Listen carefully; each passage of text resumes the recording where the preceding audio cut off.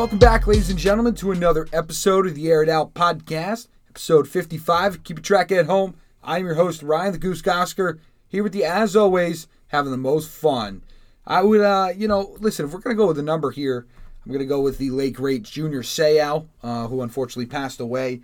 Had a lot of issues with CTE and stuff like that, and had, he paid the price for his time in the NFL. And I'm going with the Dikembe Mutombo. No, not today. No. When he smacks the cereal box, and I think that's the Geico commercial. Love that commercial. I'm joined in the studio by my guest and my co-host, Jolan Biokwa. Jolan, welcome. Good to be here, brother, as always. Derek Brooks, number 55, 10-time Pro Bowler from 97 to 06. Did it in a row.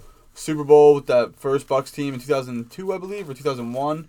With Gruden at the helm over there. Yeah, 2002. A Hall of Famer, all that good stuff. Derek Brooks, stud.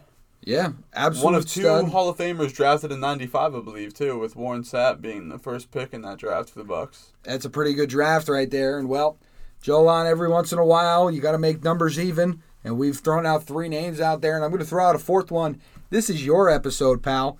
You used to wear number 55, and, we're dedicating this episode to you as well, my friend. So I'll take it. Let's get after it. This is going to be our last episode in person for a while. Yes, sir.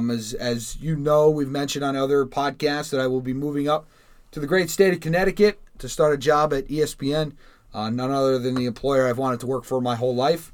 And obviously, it remains to be unseen what the future holds of this podcast. Honestly, I want to make sure I clear everything with ESPN. As long as everything's cleared with them, we'll be back on here producing content for you. But obviously, there is the risk that they say it's a conflict of interest or something like that. So, you just got to be careful with that kind of stuff. But we're going to give you all we got today. Jolan, let's get started, brother. Let's dive straight into the NBA. Giannis is now officially a champion, which means Chris Paul is not. Let's dissect this NBA Finals real quick. Yeah, I mean, the Bucks win in 6 games. They win at home. First time since 1971 that they won the title. Devin Booker really answered the call. I think in Game 3 he had like 10 points, or he was just absolutely dreadful from the field. And then I believe he came back. He had 2 40-point games and another like 35-plus point game. He was really good. Chris Paul turned into what we've never known Chris Paul to be, which is a turnover machine. He was turning into his buddy LeBron. He was becoming... LeBron can get loose with the ball, and he'll even admit that too. But Chris Paul got loose with the basketball. He was, just unfortunately too careless at times. There were some massive turnovers late in games. I think back to Game 4 when he had the ball in his hands. Can't even remember the score, but he tried to dribble around the screen. Drew Holiday was right up on him. I know we're going to talk about him. And was right up on him. And Chris Paul just lost it, and he's like falling to the ground. And it's just... It felt like that old, like it felt like a sign of him just like getting old, like crumbling like right in front of us. It was tough to watch, and you just wondered. DeAndre Ayton wasn't himself, Jolan. After Game 1, Game 2, we saw Monty Williams really, pep talk him and get him going. But other than that, I think he was just worn out. I really do. His first postseason, I think he just didn't have the stamina come Games 5 and 6. To really help carry this team as much as he had all postseason long. So you talked about the defensive end, obviously from the Bucks. Let's specifically talk about Drew Holiday and Chris Middleton. 4 steals apiece in Game 6 there to close it. Is defensive basketball dead, or is this still a 3-point score 120 and make sure you don't give up 120 league? No, I mean, I don't think defense is dead. Everybody's got guys on their team that can do it extremely, extremely well. You don't win without it. Like, even like, we look at the Brooklyn Nets, and everybody said, well, they'll just win, scoring 130. That team can play defense when they want to. James Harden, like, half plays defense. Kevin Durant's 7 foot, by the way, with like an 8-foot wingspan. Like, he should be able to play defense.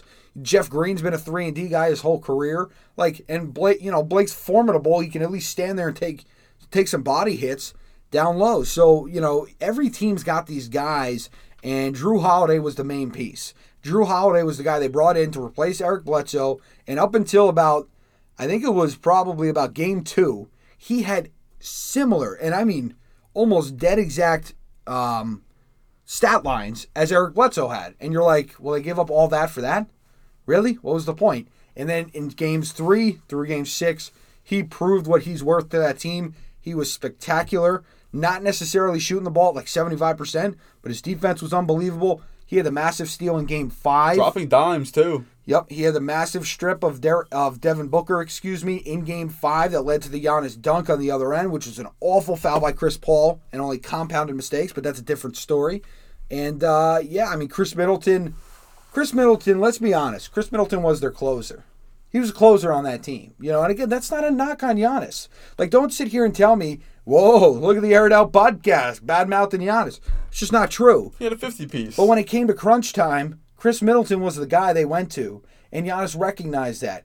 And again, that is stuff we've killed other superstars for. But this is the difference, Joel. What people ask for in terms of a guy like, and one that comes to mind is LeBron, people are not asking that you crucify everybody as much as him. They're just asking that you give him a pass like you give everybody else. You know what I mean? Like, it is absurd. But Chris Middleton was great. I thought he was mega inconsistent until, again, the last 4 games of the series. I thought he was really, really good. That's all you really need. Yeah, and one of the 4 teams to come back from down 2-0 in the finals. I don't remember all the teams specifically. I remember one of those Miami Heat teams was definitely one with D-Wade and Shaq. Yeah, the 06 team. The 06 team. You have the 16 Cavaliers, who were down 2-0 and then down 3-1, and ended up coming back. And there's a couple other teams, I think, probably from the 80s and 70s and 80s. Regardless, what do you think this means now for small market teams? Do you think teams now can cue in onto draft and develop players such as Giannis being mid-teens pick, I think 15th overall? Or do you still need to sell out, get the big superstars while you can, trade away future assets? No, if you're Milwaukee, you're trading the farm. Like, you trade whatever you got to keep this thing rolling. Because, again, we don't see a lot of the big names that won a title, with the teams they started with. You go with a guy like Dirk, always comes to or mind. A guy like D-Wade. They won it. I mean, D-Wade won it young, but then didn't get there until LeBron came. So there was a huge gap there for, what was that, 6-7 seasons? And then you've got Dirk. Dirk never got back. And when you look at guys that built dynasties, your Tim Duncans, your Steph Currys, your Michael Jordans. They got it young. Mm-hmm. They got it young. Maybe not even as young as Giannis did, but, you got to look at it. And, but again, it's not fair. Like MJ, Chicago's a bigger market than Milwaukee is. It's just that type of, there's a differential there. But I would tell you, they are positioned right now. And again, if they continue this aggressive mindset, they're positioned to make a run at a dynasty because they've got the best player in basketball right now. And he is dominating and he is getting better. And he's showing a willingness to go to the gym and shoot a jump shot. Ben Simmons. Even though when he free throws, he airballs it, he'll still go back to the line and shoot with confidence. But what did he do in Game 6? He went 17 of 19 from the free throw line in the biggest game of his career. So there's no hack-a-shack there. Yeah, it kind of shows you that, I just think Giannis has taken a quantum leap that we've been waiting for and maybe that we thought was coming 2 years ago. But isn't it full circle how when they first started this major run 3 years ago, they got bounced in the conference finals by the Raptors, who were down 2-0 and then won 4 straight, and now this is how they close their title run. I think it's just absolutely fitting when you think about it. Life's full circle. So what does this mean now for the Suns? And specifically, what does this mean now for Chris Paul with his future and his chances at making a finals ever again? Yeah, well, listen, there's the potential that he could be a free agent if he opts out of his player option, which is $44 million. So I think he's opting now for 3 years, $100 million, which is lower money. He's trying, yes. And so if anybody blinks at trying to become a free agent, the Knicks are all about it. So they're obviously on the radar. And then I think you got the Suns. And I honestly do believe, as much as Chris Paul would love to play in MSG every night, I think he's going to stick with the Suns. I think they find a way to get a deal done. And he likes to have his family out there, and they love him there. And I think Phoenix is one of the small markets that's a great basketball city. Well, Phoenix market itself is rising across the board. Right. Housing's going up, so therefore all the teams and people moving there, Arizona, Cardinals. So is the temperature. So exactly. It's great. And people are leaving Cali.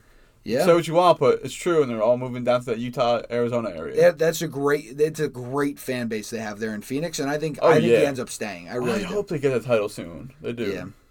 Yeah. I think he'll stay. But I know we got a little bit Knicks. Speaking of the Knicks, They've been linked to, again, as I mentioned, every free agent since the beginning of time. And they're even linked to Dame Lillard, who has literally said on multiple occasions, I don't want to be traded. And somehow that relates to New Yorkers and saying he wants to be traded. I don't know how that works. Talk me through the psyche on that one.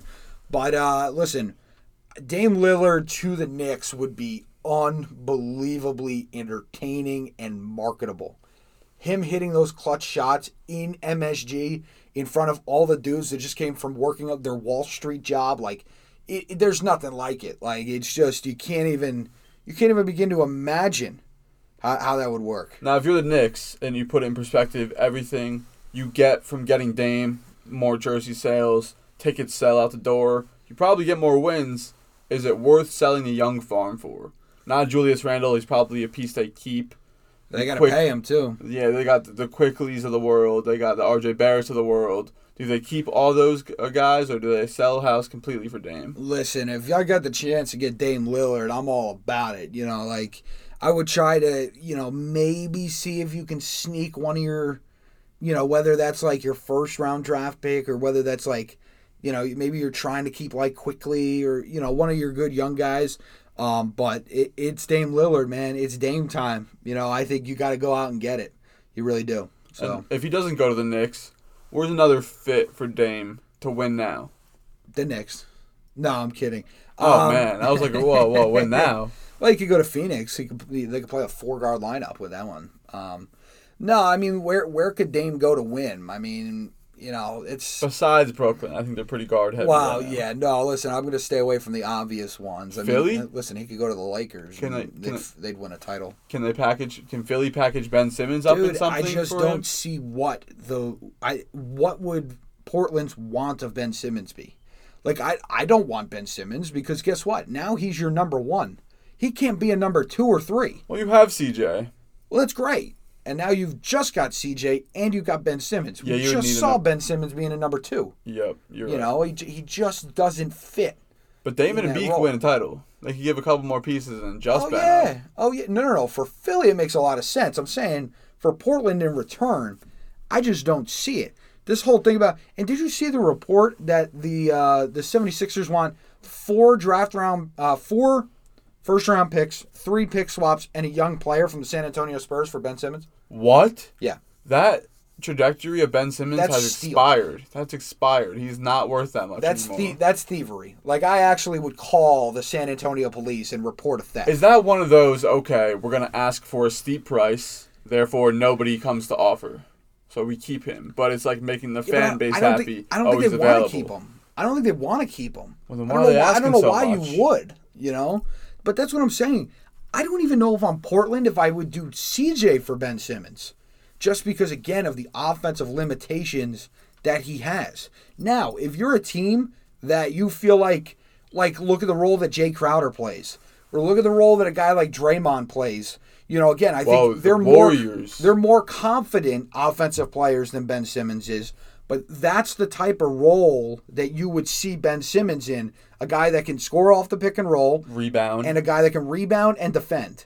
That's exactly what Draymond Green does on a nightly basis. And so, but that's the role I see him fitting in. And really the only teams that are really looking for that are probably championship contenders. Because, if you're rebuilding... the hell is that going to do good for you? No, you're right. So I think it's very complicated, and I don't see the interest in Ben Simmons. I don't see it. I really don't. When you think around the league, too, he fits nowhere totally complimentary like he does the Warriors. But are they even giving up valuable pieces to get him?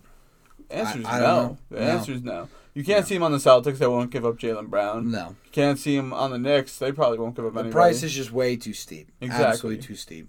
And it's a shame. And it is a shame. And it's a shame for our Olympic team. So, Goose, we got Olympic basketball going on right now. Yeah, and the United States decided they want to lose to France for the first Olympic loss since August 27th of 2004 against my heritage, the Argentines. True. You're Argentinian. This time to the French. And then they came back and smacked Iran, and I kind of felt bad for Iran. I really did. 55-point win? Yeah, they ran into a buzzsaw that day. Like, there was nothing they could have done. But, the U.S., they got to figure this out, man. They really do. They got a great collection of talent, but that doesn't equal team. What does this mean for the NBA and the referees? Clearly, physical basketball is a dying thing in the NBA, but it's still very prominent on the world stage. Well, but it also tells me, what are these guys doing in Olympic training?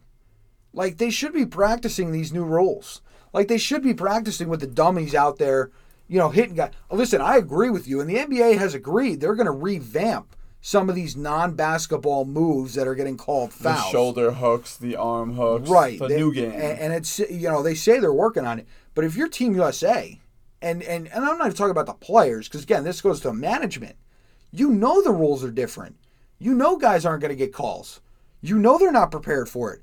Why wouldn't you implement something in practice? There's got to be a drill, multiple drills. Top's outdated. There's got to be ways for you to prepare for rules like this, and the U.S. clearly didn't do it. You know what this tells me? This tells me that KD is not a leader.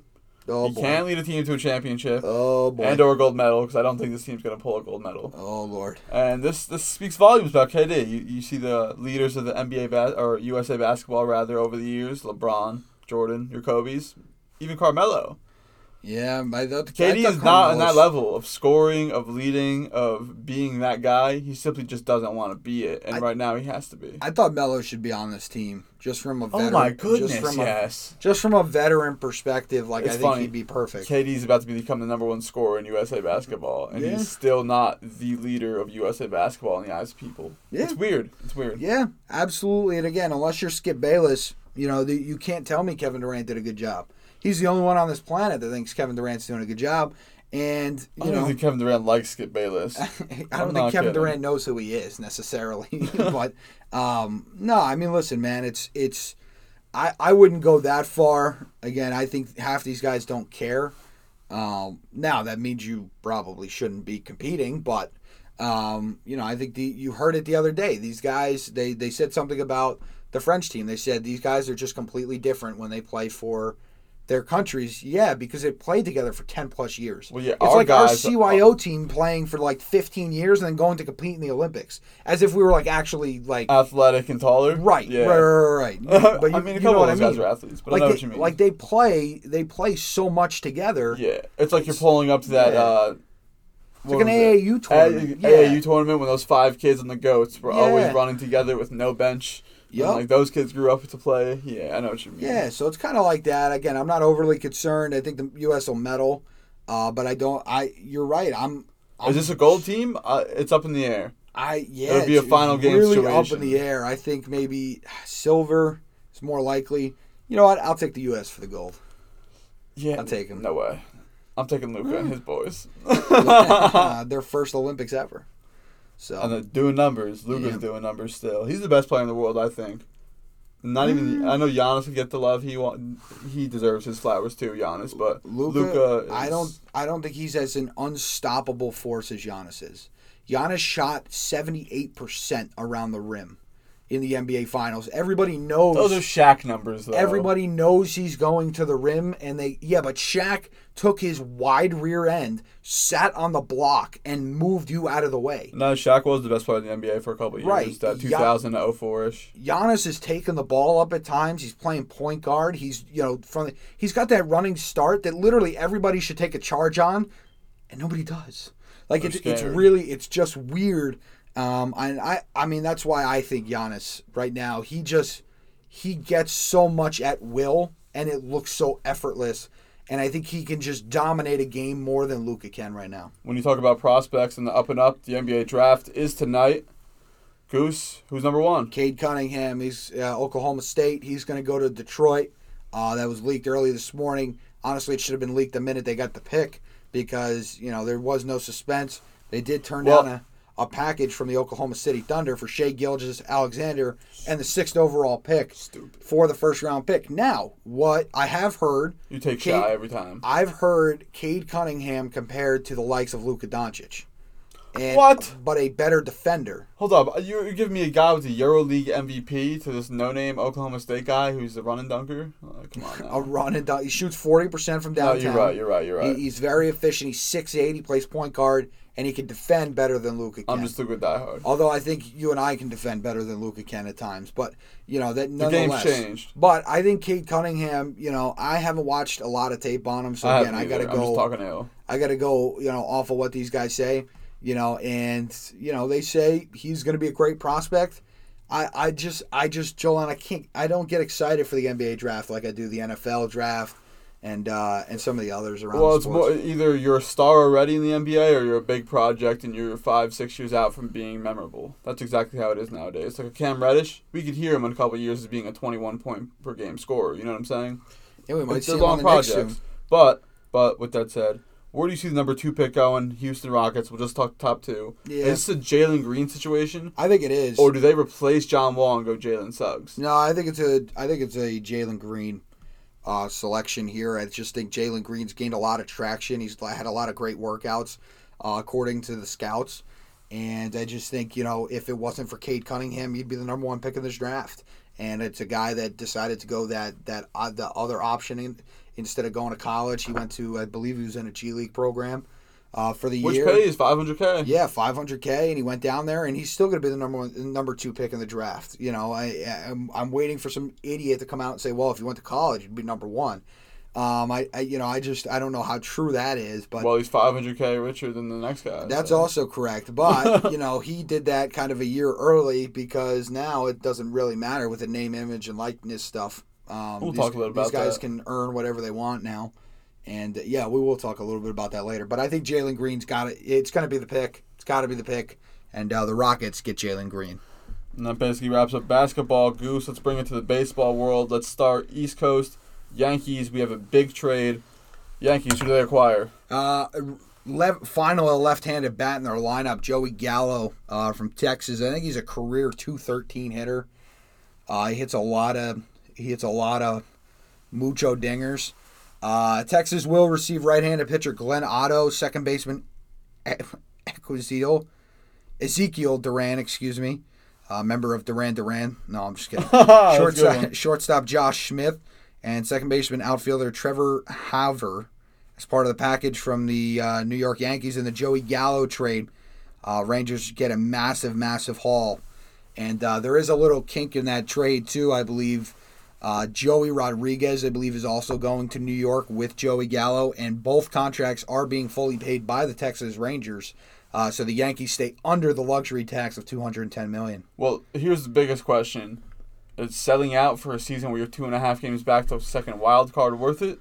Or is this going to come back to bite them? They gave up decent, not great farm players, decent farm players, but is it worth it? Yeah, they didn't give up anybody top 10, which is, obviously very important. Especially for a guy like Joey Gallo, big left bat. Yeah, and again, he's a big left bat, but I mean, bro, honestly, They're losing 14-0 as you speak. They're hitting in the Little League, that right field line belongs in the Little League stadium. Like, it shouldn't even be in a big league park.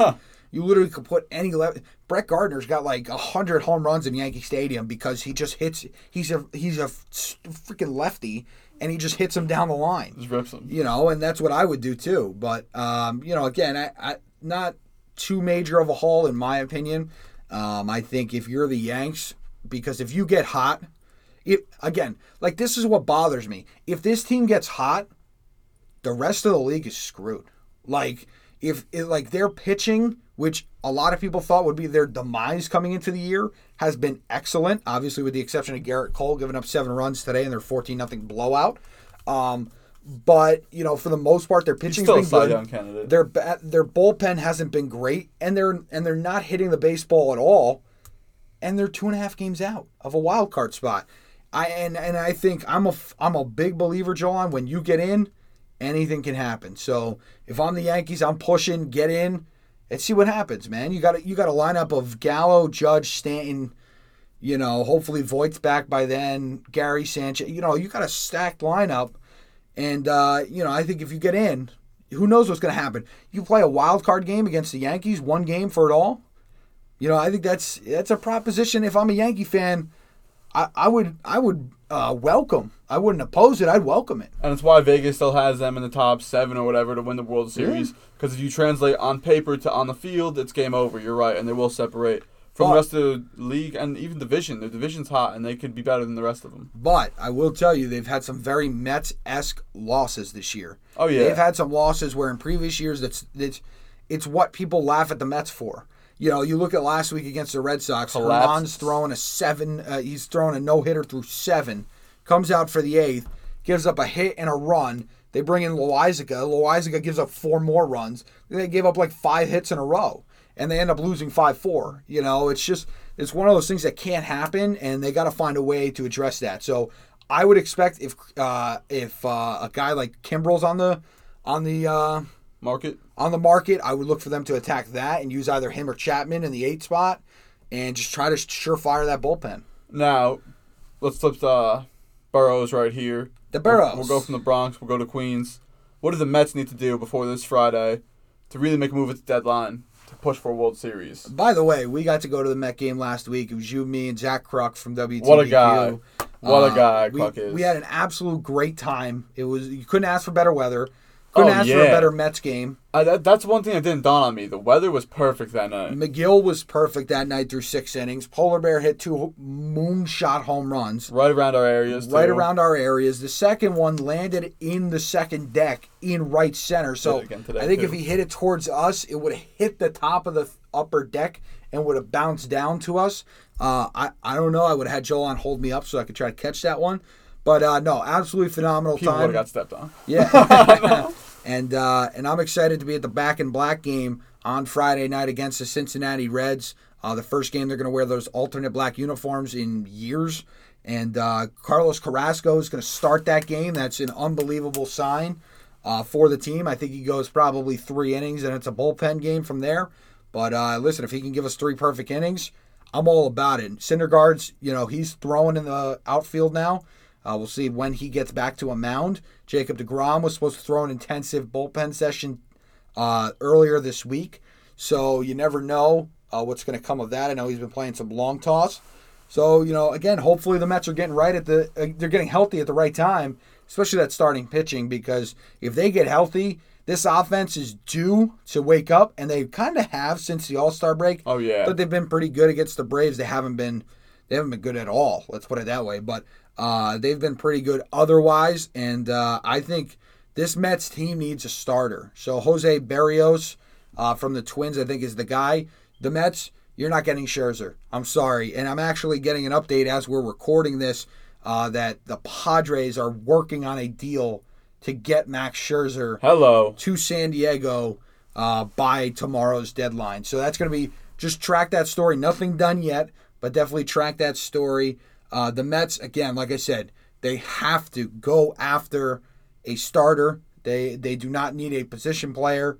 I'm not about this. Oh, they need a hitter. Listen, I think they've got the talent, but go get it. I would rather you go all in on a starter than give half for a position player, and then we got to settle in the market for a starter. That's a great point. Go get your starter on the market that you like, and I like Jose Berrios. Go get him. It's going to be definitely fun, interesting to see. Let's look at the rest of the NL East right now. Besides the Mets, does anyone really compete for their top spot right now? They've been in the lead for quite a while now, north of 3 months. Where do you see this NL East division going? Well, I think the Marlins are obviously out, and you got the Nationals who are looking to sell at this point. So really, you're looking at a 3-team race. Philly is trying to chase the Mets. The Mets have seemingly, I think they've had first place for like 85 days now, and I feel like they've led by 4 for like 80 of them. Like they've just always been leading by 4 games. It's been ultra consistent, and again, both them and the Braves. The Braves, credit to them. They have not folded since Acuna went down. I haven't looked at their record since he went down, but credit to them. They're going to be in this thing till the end. And the Mets, they'll find a way to keep all these guys in it till the end of September. And so buckle up, Met fans, and just hope that, they don't go out and get Jose Berrios like the Phillies or Atlanta. You better hope you go out and get your guy and feel comfortable. But remember, you're in first place, and people are chasing you, not the other way around like it has been in years past. Let's do one more division right now, the NL West. I know we really didn't go over this in the prenup thing. But who wins this NL West division? The Giants are still red hot, not slowing down. The Padres, you just mentioned it, are closing in on Max.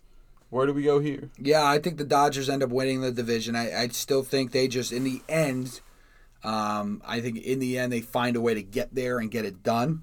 But I will tell you, I think the Padres are going to put up a hell of a fight. El Nino, Fernando Tatis Jr., whoever they acquire, they got Adam Frazier from Pittsburgh. If they can get Scherzer, I mean, Dude, you're talking about a rotation that's going to be darn good. They already are darn good. And with Scherzer, they're going to get even better. So I would look for the Padres, if they get Scherzer, to try and make the late season run. But I think the Dodgers, in the end, they squeak out like half a game or a game and win this division. That basically wraps up baseball for now. We'll go over a few more divisions as time runs on, if we're allowed to. But let's bring it to the Olympics. Goose, what do we got? Yeah, we got a lot of Olympic action going on. The U.S. has dominated swimming pool. Some big upsets. First, we'll go to Lydia Jacoby, the swimmer out of Seward, Alaska, racing against some of the best in the world, including one of her own countrywomen, Lily King, who was the queen of I believe it's the 100-meter breaststroke. She was the queen of that, was expected to take gold, and Jacoby came with a surge that I haven't seen in a long time. Took gold, and Alaska went completely nuts. That may be why they have an earthquake out there today. But, I think, and then you had Bobby Fink, who I believe was at the men's 800 freestyle, I believe it was, that he came back. He was in 4th and 5th the entire race, came flying back. 1.9 meters per second, was absolutely cooking the field, came back and took gold. So some big stories. And then you obviously have the Simone Biles. That's going to be a hot topic for a lot of people for a long time. You have a lot of people that are like putting her on a pedestal, like she should be treated like Jesus. And you've got people that are treating her like she's a piece of crap and have called her a sociopath, have called her selfish, have called her immature. I think neither one is correct. I think I'm in the middle. I'm in the middle on this one. I think it's okay to say she quit on her team. Because she did. She did quit on her team. But the situation's okay. The situation and the reasons behind it allow it to be okay. I think in just about everybody's mind. We can't be afraid to say it. Yeah, did she empower people to talk about their mental health? Yeah, but she quit on her team. Like, she did. My whole thing is there is a very, very good time and place for everything. When you're a professional athlete, time and place and the biggest stage, you just got to push through it a little bit. Yeah, but that's the problem. Mental health comes and goes like the seasons change in the Northeast. Like, it comes. That's where the term professional comes in. You got to be bigger. You got to be bigger than your situations. Happen to a billion people that get paid a lot less. Yeah, but you're a human. First of all, Michael Jordan quit basketball because he couldn't handle the media. That's mental health. He had problems that he couldn't admit because it was 1998. Okay? Michael Phelps almost quit swimming because he wanted to commit suicide at one point. I know. I understand we're at a point where she can do what she wants, and she actually opened it up for her teammate to win gold, which turned out to be the best. But again, if you know that what you're about to go out there and perform is not going to help your team win, why are you going out there? I think she knew, even giving it everything she had, trying to push through it, it would not be enough for her team to be great. And again, I think the conversation, Joel, on two switches if she had competed in the individual events. If she had stayed in the individual and just quit the team one, I think it's a different narrative. But her, again, withdrawing from the whole thing, I think it speaks volumes. But again, I'm not ready to sit here and discuss. I'm not going to bow down to her. That's not what I'm going to do. But I'm also, again, selfish, immature. By the way, can we remember Simone Biles is 24 years old? How many immature 24-year-olds you know? All of them. Right, exactly. All of them. We just normalize it because she's been to 3 Olympics already. She's been on the stage since she was 16. Also, she did call herself to go. That's where the high. That is just true. But what we also don't remember is she's the last U.S. gymnastics woman still around that was abused by Larry Nassar. She's the only one left. Really? From that group that's still on the team. Larry Nassar's dead. Is he? Great. I think so. Or he's in prison for the rest of his life. I think so. I think that's the case. But again, he's not coming out. He's not going to see the light of day. But, she's the last one from that group. The rest of them left. Because I remember when I turned the coverage on, I don't recognize any of these names. Where's Raisman and Gabby? They all quit gymnastics after that whole, that thing was a disaster and a disgrace. So again, she is the best in the world. She is U.S. gymnastics. She still is. Regardless if she won a gold this year or not. And let's also not forget, the competitions are different. The biggest one I've seen is what if LeBron quit Game 7 of the finals? That's not how this is. Yeah. Right, and you got to remember, in competition, LeBron could have 15 turnovers in the first quarter, right? He's still got 36 minutes to correct it. She's got 90 seconds to be perfect, to be absolutely perfect. And, again, I just think the U.S., even the U.S. gymnastics team, the way they announced this, screwed it all up. They're out here announcing, it's a physical injury. And then they're like, no, it's a mental health thing. And I'm like, you guys can't get this right. And U.S., obviously, with the whole Larry Nassar thing and many other incidents, they've been under fire, and rightfully so. And they just continue, much like we talk about the NCAA not knowing how to handle things. Then neither does it seem like the USA gymnastics team can handle anything either. That's a great point. It is pretty wild. But we've got some other cool stories. We had one of the Russian Olympic Committee gymnastics men. He was competing on a torn Achilles. Whoa. Yeah, you had the Philippines weightlifter. She won the first gold medal ever for the Philippines. They've been sending athletes to the Olympics since 1924. This is the first one? This is the first one for the Philippines. Good Lord. Good for her. There's just some great stories. Katie Ledecky is just continuing to do her thing. She's been fantastic. And there's just great stories. I work up in Warwick, New York. And one of the big stories is the women's 3-on-3 basketball tournament. Stephanie Dolston, who went to UConn and then now plays in the NBA, played on that Olympic team. She's from Minisink Valley, which is like a half hour from the radio station. Oh, that's awesome. So up there in upstate New York, they're very happy, obviously about that result. And there's just a lot of great stories and great reactions from the families and stuff like that. So you can't, it's a great Olympics. Is there still question marks about whether it should have happened? Absolutely. There always will be. But, still a good so spectacular far, regardless. They're putting on a great show. However, we're starting to lose. Like, the Americans lost the favorite pole vaulter. He was going to win the pole vault competition. Oh, yeah, dude. He tested positive. Yep. We've had like 4 golfers test positive. So it is still coming. It is still happening. But that's what I got basically on the Olympics. And yeah, right now the medal standings, U.S. leads with 38 overall. China's in second with 31, and the Russian Olympic Committee is in third, I believe, with 28. With 28. Thank you. Yeah, obviously they can't use their name because of the whole doping incident. They're lucky they're even allowed at the Olympics. They had a fight to get that, So yeah, the Russian Olympic Committee is still doing numbers there. That basically closes out the Olympics for now. Goose, let's bring it over to football. What do we got in the NFL? Let's talk a little Giants. Yeah, let's talk Giants. We had the big story about Kelvin Benjamin. Lasted about half a day at Giants training camp before he was released, and there was a lot of misconceptions around what the story actually was. However, the Giants said to Kelvin Benjamin, you need to come in 15 pounds lower or 17 pounds lower, whatever it was, and he came in 3 pounds over what his original weight was. So, and he got into this whole thing and this whole rant about Joe Judge will never win a Super Bowl. All he does is walk around and cuss all day. He's an all about me type guy. And listen, what I'll tell you is Joe Judge's coaching style is not for everybody. No. We know that. And, we see guys all across sports that are that way. We just talked about the University of UConn, Gino Auriemma. Oh, yeah. Nick Saban, Bill Belichick, where Joe Judge came from, by the way, where he won Super Bowls already, Kelvin. But he comes from that tree. All are coaching styles that it's not for everybody. But it is a style that has proven to work at times. For the top 3 guys for a long time. For the guys that buy into the system, it works too. If the guys buy in, and this, it's all about what was it our senior year? No. Was it our sophomore year or our freshman year? All in. Our motto was all in. Yeah, that was. Oh, I don't remember. I think it was freshman year. Yeah, I think it was freshman year too. But the motto of all in, if you get everybody to buy in, it doesn't matter what the style is, it's going to work.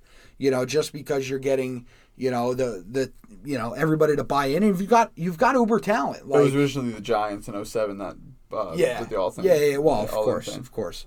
But no, I get the Giants. So the Giants and Kelvin Benjamin done. The Giants continue searching for tight ends that can actually catch the football because they still have Evan Ingram on their roster. But Kyle Rudolph can catch the football. Toy Lolo can catch the football. Caden Smith can also catch and block. So Giants have some options there. And Joel, it's going to be a great year. I mean, listen, it's all up to Daniel Jones. This season, he's as much on Daniel Jones as any season of his entire life entire life. When you introduce an offense with Kenny Galladay, with Kadarius Toney, Sterling Shepard, Darius Slayton, Saquon Barkley, Rudolph, Ingram, you expect the quarterback to perform. He has all the weapons in the world. Year 3, we saw Josh Allen take the leap. I think it's a make-or-break situation this year for Daniel Jones. I would agree. So, what do you think it is for Saquon Barkley here? Does he need to put up 1,000 or he's getting cut, or what's the situation? I don't think he gets cut. I think He's coming off an ACL the Giants are dumb enough to pay him. I would not. I've made that very clear on this podcast, and I'll continue to make it very clear. I am not in the market of paying running backs high amounts of money unless you are willing to concede. And you should write this in the running back's contract. Down at the bottom, it should have a giant block. And in the block should be big bold letters that say, we concede we're not winning a Super Bowl this year. I think that's absolutely the way that contract should be worked. If it's anything over north of like $12, $13 million a year, that should have to be stamped. 15 is my max. That should have to be stamped at the bottom of that contract, because that's exactly what you're doing when you pay those guys that type of money. Why can Carolina do it? Because Carolina's not competing to win a Super Bowl anytime soon. They're competing to sell tickets, and McCaffrey does that. The Giants are never in that situation. Exactly, but we've got some other. You talk about ticket sales. Aaron Rodgers, that situation finally come to a head. It seems like the Packers are going to make some concessions. They brought Randall Cobb back, his buddy, and basically there's going to be a way in Aaron's contract where this is it. Him and Davante Adams posted the picture of The Last Dance. Very cryptic, but that is 2021. It's all about cryptic tweets and Instagram stories. Cryptic pictures, all that stuff. This is their one last run. I think if they win a title, do they stay together? No. I think this is it. But I don't think they're going to win the title, and I think he's leaving. I'm telling you right now, bettors beware. Just put $10 aside, $10. Put it on the Packers. Because if I know one thing, it's when Aaron Rodgers is backed into a corner by the media, by his own GM, by the rest of his team, and so on and so forth, he performs at a very high level. I would honestly... I think we're seeing a repeat MVP. I think he throws 50 touchdowns north.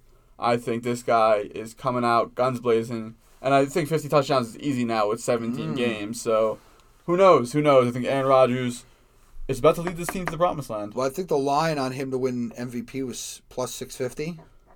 So if I read that correctly, bet 100 wins 650. Yep. So I don't know. Again, I don't know if in the last 24 hours that has changed. By the way, he had that press conference. I guarantee the Packers are top 4 in the Super Bowl right now. Right. He had that press conference, and he was very real. Oh, yeah. In that press conference. It's great to see some transparency. Very authentic. And again, I think he's right when he talked about how some of the guys got mistreated when they left, and he should have been consulted. He named names. You got the Jake Cromwells. You got the... you've got Julius Peppers, Jordy Nelson. Charles Woodson. He talked about how Jordy Nelson could have been a mentor to Davante Adams. Again, like I think, I think he's right in that, because I think everywhere else you go, the quarterback's got that, and especially a quarterback of his caliber has that kind of power. Yeah, it's not like we're talking about Joe Schmo, top 15 in the league. This is the top 5 guy ever, whichever way you slice it. Right, and you know what? Like he said, he's like, he goes, I'm not the one signing it. He goes, I would just have loved to have been consulted about it. And maybe change some guys' minds. Right, maybe try to save them. And again, people criticize even that, and I'm like, guys, somebody was like, well, this is a business. It is a business, and it is unfortunate. But again, these guys do get consulted so oftentimes. Here's my business argument. You want to know how a business runs well? You treat your employees well. Things move better with you take conversation. Care of your own. Exactly. When everyone's happy, the ship sails. You know what I'm saying? No doubt. So if Aaron Rodgers being paid all that money to run this business, essentially, is not consulted, things are missing in the business. Yeah. That's all I got to say. Packers are bums. But regardless, we want to talk about some bum organizations. New York Jets have signed... No, I'm kidding. Zach Wilson does sign his contract, though. The Jets have officially signed the last first-rounder in the NFL who was holding out. And what do you think his status quo is now with the Jets? I know he's an immediate day one starter. Yep. But what are the expectations for him in that building? Well, by the way, $22.9 million signing bonus on that contract. Woo! So that's going to be beautiful for him. I believe he gets that in the first 2 weeks. You want to talk about offset language? Still zeros. But no, in terms of listen, the expectations in New York are that if you compete and you play hard. And why is that the expectations? Because your organization stinks. And it's the same way with the Giants the past couple of years. The Giants fans have been, well, we just want to play good and we just want to be competitive. And that, again, that is the thought process of a losing organization. Yes. I'm not asking Zach Wilson to go win 14 games. But what I am asking Zach Wilson to show me is why he got selected number 2, that he can handle these NFL defenses, and that he looks to make a quantum leap at some point. You have to show me some plays that tell me, hey, I think maybe, with a true number 1 receiver, like maybe this dude explodes. Or maybe with a run game, this guy's that much better. I think, I'm looking for some career defining moment. And again, I'm not saying like I'm going to say he's a bum after 1 year. You got to give him time to develop. But what's his style? Is he going to be the Kirk Cousins type guy, or is he going to go be a Russell Wilson type guy? And again, I think you can see flashes of it. That's what I'm looking for. But I do that, Joel, because I watch the game so closely, right? You can do that when you watch it as close. If you're a casual fan, you're going to say, that looks normal. Yeah. But you and I can look at it and say, wait, there's flashes there. Yeah. There's some of you saw with Mahomes X in year there. 1 when he wasn't even a starter. Yeah. But what I want to comment on the Zach Wilson situation is the Jets put themselves in a very bad position to be in the lose-lose pattern. What I mean is they now have a guy out in Carolina who, if he performs very well, they look like idiots. He also has 4 guys who got drafted around him and with him. Mm-hmm. Or if they perform well and outdo Zach Wilson, they look like idiots. So the only way this gets resolved, the lose-lose, is if they win games. Because he could throw 30 picks a year, and if he wins games, it does not matter. Winning cures everything. And it's a very bad situation to be in. As much as you beg patience, we just know New York's not that. No. These Jet fans will make assumptions on his career after, whether if he starts 17 games, if he started 8 games this year. Probably has 5 quarterbacks that might start this year that he has to go against and be compared to one-on-one. That's like what, 25% of the league almost? Yeah. Like, goodness gracious. Yeah, so we're going to see about that, and what we're also going to see about not 25, like is, more, 10, 15. Is the vaccines in the NFL. The NFL has come down pretty stern, and this is actually a rule I thought they should implement last year, and they finally do it this year, and I think it's because they have the vaccine in their pocket right now, and that is if your team has an outbreak, instead of scheduling it for Monday, Tuesday, Wednesday, Thursday, or Friday, if the game has to get canceled for a COVID outbreak, your team forfeits the game, and paychecks are null and void. So there is, again, the NFL is trying to incentivize people to get vaccinated or be safe. If you're not going to get vaccinated, at least be intelligent about how you're going about your business. You even see vaccinated people getting sick and not Correct. really having symptoms, but the main thing is being safe. Not being stupid, no nightclubs on the weekends. I know the status quo is up there for being an NFL player, just don't really live that life this year. But I got to tell you, the difference is if you're vaccinated and you test positive, you can come back as soon as you have 2 negative consecutive tests 24 hours apart from each other. If you're not vaccinated, you are automatically done 10 days no matter what, no questions asked. Don't even think about getting a test before then. Mm-hmm. So, it really, they're trying to get people incentivized to do it. They're getting pushback. Obviously, some coaches have left organizations. And, Joel, I got to tell you, I think guys are going to get cut over this. Oh, yeah. I really believe it. And they're telling agents right now, they've been told to treat free agents, ask them the question. If they refuse to answer, they are to be treated as if they're an unvaccinated player. And it's really interesting, because all these guys are like, I think it was Dak Prescott said, I can't answer that question. That's HIPAA. And again, we've kind of like lost sight of what HIPAA actually means. It's much like actually the First Amendment, the freedom of speech. Like half the people that claim freedom of speech don't actually know how it works. So it's the same thing with HIPAA. But, Joel, it is something to watch. And I do think a guy like Cole Beasley, right, wrong, or indifferent, I think he could get cut. First of all, they have Emmanuel Sanders in the slot. So they don't necessarily need Cole Beasley. And if he's going to be a distraction with this COVID, with the vaccine thing, this is what I've said, Joel, and I put it out this way. You've got workplaces that can't get people to come back, right? You've got shortages everywhere. Truck drivers is a big one. Restaurants. You can't mandate the vaccine in that. Why? Because there's no supply. Because if you fire those people that don't get the vaccine, you're now even shorter on staff. You're now even running at a worse loss than you were before. However, Then a lot of those guys work solo, not in teams. Right. However, the NFL has millions and millions of people lined up outside of Roger Goodell's office that if one dude decides, I'm not going to get vaxxed so I get cut, they've got enough supply to keep filling spots. They legitimately have at least 103 guys at the door at all times. Minimum. At all times, ready to go on a list. Like they have scouted, have some due diligence with, some rapport, right, where they can call a receiver or X amount of. Like the list is long. So, and that's what I'm saying. Listen, we're not saying whether to get vaxxed or not, but what I'm telling you is the NFL is going to make it very difficult on you if you are not, and you got to be careful because again, they are a private company, they're a private business, private sector. They can cut you if you do not get this vaccine. And fans, if you're against it and you're against the vaccine, you're still on our side. We all want football. We all want football. we all want it. So, but what I'm sure a lot of people want to, Jolan, is more air it out. And unfortunately, this is the end of episode 55. It's been an absolute blast, Jolan. This chapter of the podcast, like we said, we're looking to come back in a bigger and better way. New textbook, maybe. No. But yeah. But this chapter of the podcast, Jolan, it'll never be the same. It started in the middle of the pandemic. Started out with two guys that didn't really know what they were doing, and we went from kitchen to kitchen. We did an episode in my car. We did one in your backyard with airplanes flying over.